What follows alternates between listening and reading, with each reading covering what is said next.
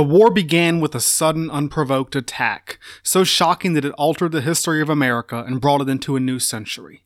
This terrorist act sparked an outburst of American patriotism and war fever, a moment everyone remembered when the nation came together under their deeply religious Republican president. American troops deployed overseas to avenge the attack, and when they invaded another country along the way, it seemed like a logical extension of the original war. But the new war had some nasty surprises. A quick military victory faded into a horrible guerrilla conflict. The people they'd come to liberate didn't seem to want liberating. American casualties mounted, atrocities stacked up on both sides, and soldiers came home traumatized. The generals and politicians kept predicting victory, but victory didn't come. Opposition grew as the lies that propped the war up unraveled. The anti-war faction were depicted as cowards and traitors, giving aid and comfort to the enemy, stabbing our boys in the back. News media leaks revealed horrible war crimes committed by American soldiers in some cases. A sickening torture scandal made for blood-curdling headlines, even as pro-war politicians claimed any violence justified against an inhuman terrorist opponent. The war finally ended on an ambiguous note, and it didn't feel like a victory. People barely noticed because Americans had gotten tired. They had just stopped paying attention, stopped caring, stopped remembering. The war was less forgotten than hidden. But traces of the war still linger, not just in banners and emblems and monuments, but in the violence that came back with the troops. The brutality did not stay overseas. It found its way like a poison into American culture and government and society. The tools invented to defeat the terrorists ended up being used on the people. America might have won the war, but lost a part of itself along the way. Now, what I just described could be the Iraq War of 2003-2011, a war that many of us remember. But that entire narrative, every word of what I said, also fits another conflict. This is the Philippine-American War of 1899 to 1902, or 1913. This is America's forgotten war. I'm James Hauser, and welcome to the Unknown Soldiers podcast. Today is a short introduction before Monday, when we kick off the first series of Season 2. Now, this series is going to be about the Philippine-American War from 1899 to 1902, though I will argue the war continued until at least 1913 and maybe even longer. As we'll see, definitions of when a war ends can get kind of fuzzy. Now, this is a war that many of you may know a couple of factoids about. Pretty much the only thing most Army guys know is that this was the conflict the M1911 Colt 45 was developed for in order to fight the Moro insurgents. While that's correct, the fact that that's the only thing folks seem to know about this conflict is kind of why I need to do this series. I believe that, relative to the impact it had on our history in many obvious and not so obvious ways, the Philippine-American War is America's most forgotten war. You will find nothing about this conflict in most popular history of pop culture. The Philippine War was a direct result of the Spanish-American War, which is much more famous, but this one was much bloodier, much longer, and much nastier. This series will get pretty grim, and guys, I'll be up front. It gets worse with each episode. Like, some of the stuff in the last episode makes me almost ill. A lot of this will seem very, very familiar to folks who were alive during the early 2000s. The Philippine and the War and the Iraq War are a case of history not repeating, but rhyming, and the rhymes are dark and bloody. This war, like the Crimean War, is another one I planned on from the get-go. I was always going to do the Philippine War because I think it's extremely important, especially for Americans to understand. And at the end, I hope you'll agree that you should care, because I'm going to tell you why. So in this introduction, I have a couple of goals in mind. First, I want to give a very basic framework of what this war was and why I'm talking about it. Second is housekeeping. I need to get some notes out of the way. Third, a brief section on the historiography, what books I used, and how the writing on this subject has developed over time. And finally, I'll discuss the central themes, the point of this series, and why you should care. So if you don't know your William McKinley's from your McDonald's McDoubles, great! I won't be long. If not, just hold your horses. On Monday, October 31st, Part 1 of the series will appear on the feed. This will be Episode 37, The Philippine War Part 1, American Empire. So if you want to wait, you can do that. If not, I'll be quick. You still here? Cool, let's get going. First, when and where does this story take place? The Philippine-American War takes place at the turn from the 19th to the 20th century, from 1899 to 1913, the very end of the Victorian Age and the birth of America's global age. It happens immediately after and is a direct result of the Spanish-American War of 1898. So when is this exactly? The war begins 34 years after the American Civil War is over, so there's still a lot of Civil War veterans hanging around. President William McKinley is a Civil War veteran. And the last battles take place literally the year before World War I. So all the big American generals from World War I, they're like captains and majors and colonels in this story. When this war starts, Queen Victoria, Kaiser Wilhelm II, and Tsar Nicholas II sit the thrones of Britain, Germany, and Russia. Queen Victoria passes away during this conflict. Technology-wise, railroads and steamboats are highly advanced, telegraph wires crisscross the world, and electricity is beginning to light parts of some cities. Thomas Edison's gramophone and Alexander Graham Bell's telephone exist, but they're still pretty rare in most circumstances. Even rarer are the first few automobiles and motion pictures, which do exist in this time period. By the end of this conflict, the Wright brothers will have made their famous flight, 1903, and the Titanic, 1912, will be at the bottom of the ocean, along with Leonardo DiCaprio. This is once again a time period with a lot of names you might recognize. Most prominent is Theodore Roosevelt, who will be a major figure throughout the series and will become president in the course of the series. I am also pleased to announce that Teddy will be voiced by another guest in this series, a longtime fan and supporter named Evan D. So look out for that. Thanks Evan D for the stellar bully participation. So who else we got? Mark Twain is America's most famous author and another prominent figure in this series. Susan B. Anthony, Annie Oakley, Andrew Carnegie, Booker T. Washington, John Philip Sousa, Thomas Edison. This is their age. Famous Europeans include the musicians Richard Strauss and Giuseppe Verdi, Dr. Sigmund Freud, philosopher Friedrich Nietzsche, the authors Leo Tolstoy and Oscar Wilde, and Rudyard Kipling and Sir Arthur Conan Doyle. Yeah, Tolstoy's still kicking around. He's old at this point, but he's still alive. People are still upset at Arthur Conan Doyle for seemingly killing off his famous character, Sherlock Holmes, before he brings him back later on. Hitler is an unknown Austrian preteen with a chip on his shoulder, and Joseph Stalin is in his early 20s. So that's when this happens. So what is the Philippine-American War? What is this thing that I'm talking about? Just a quick summary. I'm going to tell you what I'm going to tell you. Spoilers. So, in 1898, after a dispute over Cuba and the explosion of an American warship, the USS Maine, the United States went to war with Spain. The Spanish-American War was a blowout victory for the United States of America, and they took possession of most of Spain's colonies, including the large Southeast Asian island chain known as the Philippines. But the Filipinos had been fighting the revolution against the Spanish for years, and they were not willing to trade one colonial overlord for another. All this is in Part 1, American Empire, which ends with the first shots being fired between the U.S. Army and the forces of Emilio Aguinaldo's Philippine Republic. The Philippine War was fought in two phases. The first phase lasted throughout 1899, as the Americans and Filipinos waged a conventional war with stand-up battles. America is trying to conquer and force the Filipinos into compliance and integration into the new American empire. Despite winning most of the battles, the U.S. Army had severe issues. Still, though, the Americans seemed to defeat the Filipino resistance by the end of 1899, with their armies dispersing and Aguinaldo fleeing into hiding. This part is described in Part 2, Philippine War Part 2, Episode 38, Shock and Awe. But this victory was deceptive. With their field armies defeated, the Filipinos waged a long and bitter guerrilla war all over the islands, causing far more American casualties and consuming far more resources than the conventional war. But American officers successfully employed new tactics and methods of counterinsurgency, capturing Aguinaldo and turning the tide by mid-1901. But the war still wasn't over.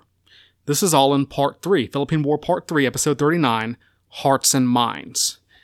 The defeat of the main Filipino insurgency did not end the fighting, and as the situation got more difficult, American tactics became more brutal, culminating in a series of infamous atrocities in Batangas Province and the island of Samar.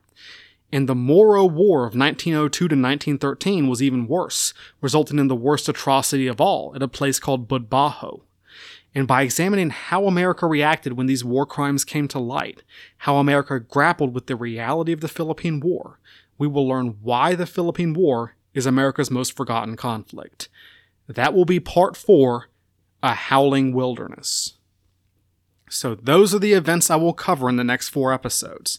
And as I do with all my series, I will have supplemental short rounds, including, at the end, a brace of loose ends that I didn't have time to fit.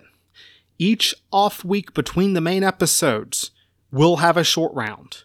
The first, between episodes 1 and 2, part 1 and 2, will be called Uncle Sam's Imperial Army, giving details about the American soldier of the Philippine War. The second, between parts 2 and 3, will be a featurette on the Buffalo Soldiers, the African-American soldiers of the conflict. The third, between parts 3 and 4, will be the women of the Philippine War.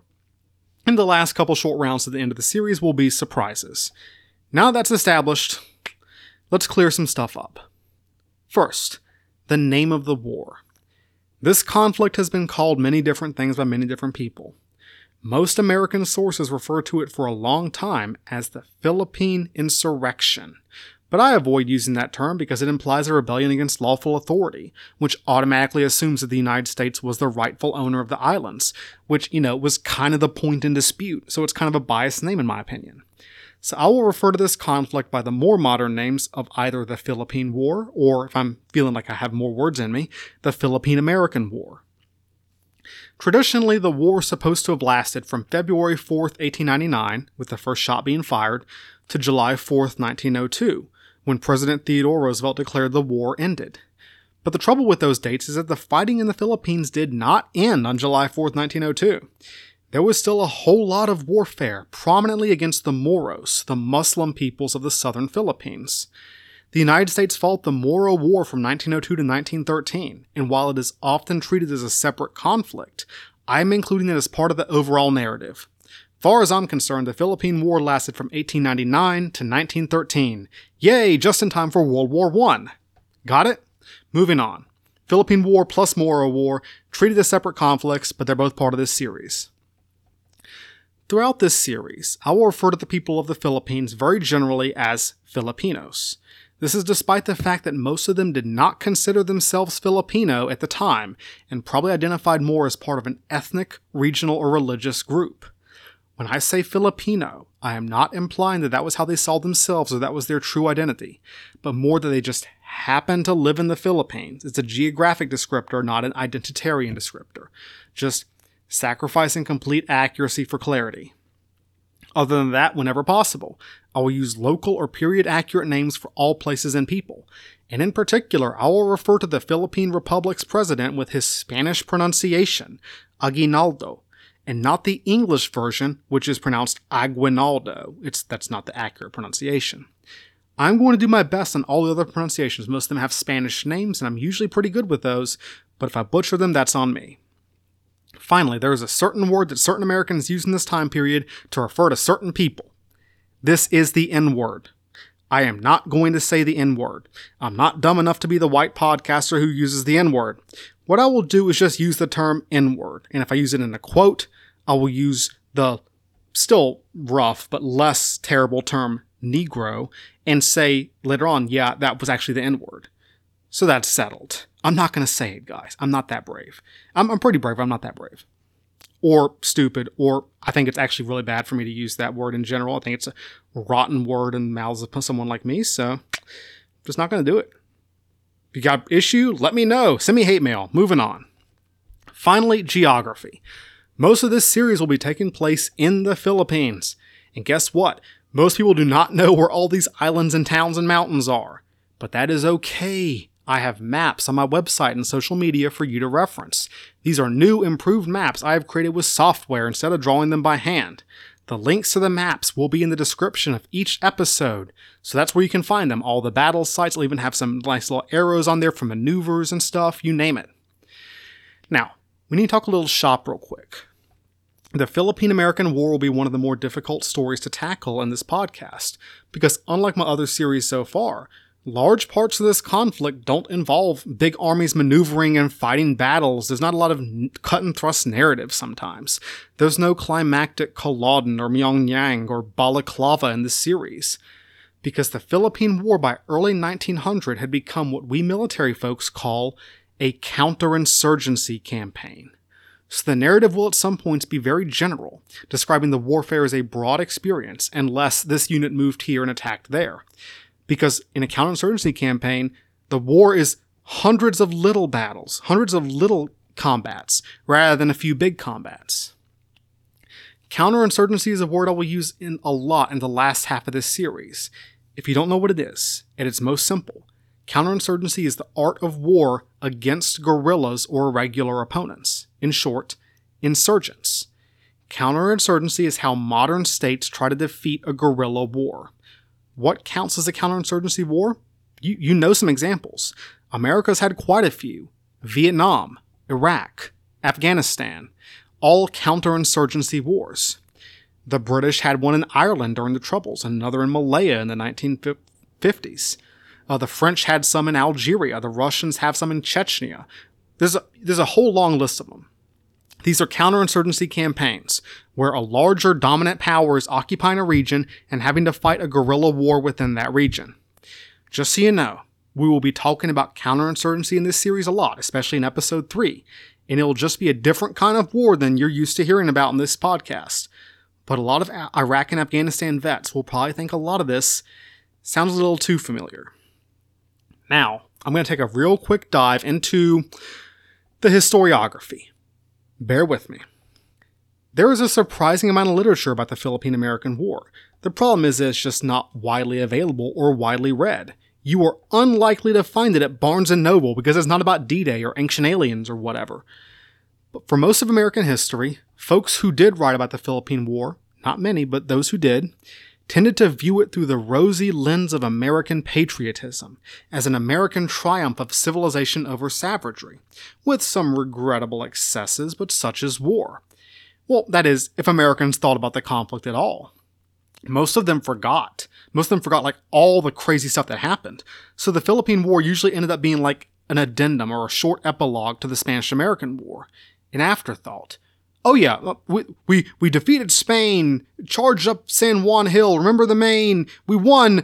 Oh, and there was that one thing in the Philippines, but that was over quickly, no issues. And what you'll see in the course of this podcast is that no one wanted to talk about it. Like, there was a code of silence. One officer remembered trying to present a paper on the conflict in 1938, only for the editor to send it back, straight up telling him that the paper would bring light to a conflict best left forgotten. Like, we don't want to talk about this war. Let's just leave it where it lies. The overwhelming narrative of the Philippine War as a justified conflict against uncivilized rebels, basically the America good viewpoint, but don't look too hard, is best represented in Leon Wolfe's 1961 book, Little Brown Brother. That's the overriding narrative from most of American history. We won the Philippines, just don't talk about it. We prefer not to think about that war. Why though? Well, in the 1960s, many people found the Philippine War very current. The image of American soldiers fighting the Imperial War in Southeast Asia was deceptively similar to the Vietnam War, though these two wars honestly had very little else in common. People seemed to wake up like, oh, we've done something that looks like this before. A new generation of American historians, often called the New Left historians, looked at the Philippine War through the lens of the Vietnam War, and this skewed their judgment a bit. They accentuated Americans' bad conduct, tortures, war crimes, racism, and imperialism. And a lot of these were evident, but sometimes they got exaggerated. This was basically the America bad viewpoint. And as we'll see, there was plenty of reason to think that America did not cover itself in glory in this conflict.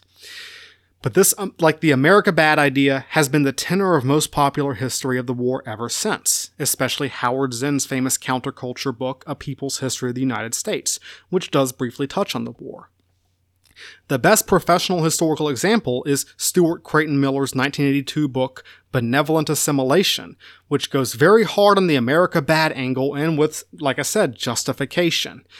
I find more measured assessments in H.W. Brands' Bound to Empire and Stanley Carnell's In Our Image, would still take a cynical view, but a more balanced one, and it doesn't just hammer home the America's bad, you should feel bad angle. I want to make this very clear up front. The point of this series is not America bad. America will do bad stuff in this series. I want to be very upfront about that, and I will make sure that it is not sugarcoated in any way possible. The point of this series is not America bad. The point of this series is basically America needs to face our past. But moving on. I'm still doing historiography. So in the 1990s and 2000s, a group of revisionist historians examined America's war in the Philippines in a more objective light. Not America good, America bad, more like America did kind of win. They found that American bad conduct had been, well, exaggerated somewhat for effect by the New Left historians. Now, in my opinion, some of them go a little bit too far in this regard. They do a little bit of whitewashing. American conduct in the Philippine War was generally worse than the likes of Max Boot acknowledge. But they also try to explain why America defeated this counterinsurgency when they failed to defeat others. So they focus more on how and why American policies were ultimately triumphant. The shining example of this scholarship is Brian McAllister Lynn's The Philippine War 1899-1902, published in 2002, easily the best purely military history of the conflict. It's one of my guideposts for this series. Ever since Lynn did his research, there's been a significant uptick in people writing about this conflict from a military and policy angle, including several professional publications within the U.S. Army. But all of these works do have a knee-jerk tendency to get too objective, to downplay the sheer brutality and horror of the conflict. For all of that, the book I can most recommend for this conflict is David J. Silby's recent A War of Frontier and Empire, The Philippine-American War 1899-1902, published in 2009. In my opinion, the most balanced work, though I believe it's still incomplete. There just isn't a really good holistic landmark work on this war. Maybe I'll write that book someday, who knows. Of course, there is another side to this conflict. Obviously. Filipino historians have been more or less obsessed with this war and the revolution that preceded it, for good reason.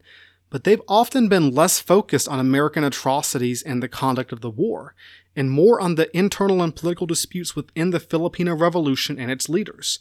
Makes sense, they're looking at the war from their perspective. The great Filipino historian Teodoro Agoncillo advanced the thesis in the 1960s that the war had been the birth of Filipino nationalism, a true people's war that forged a nation.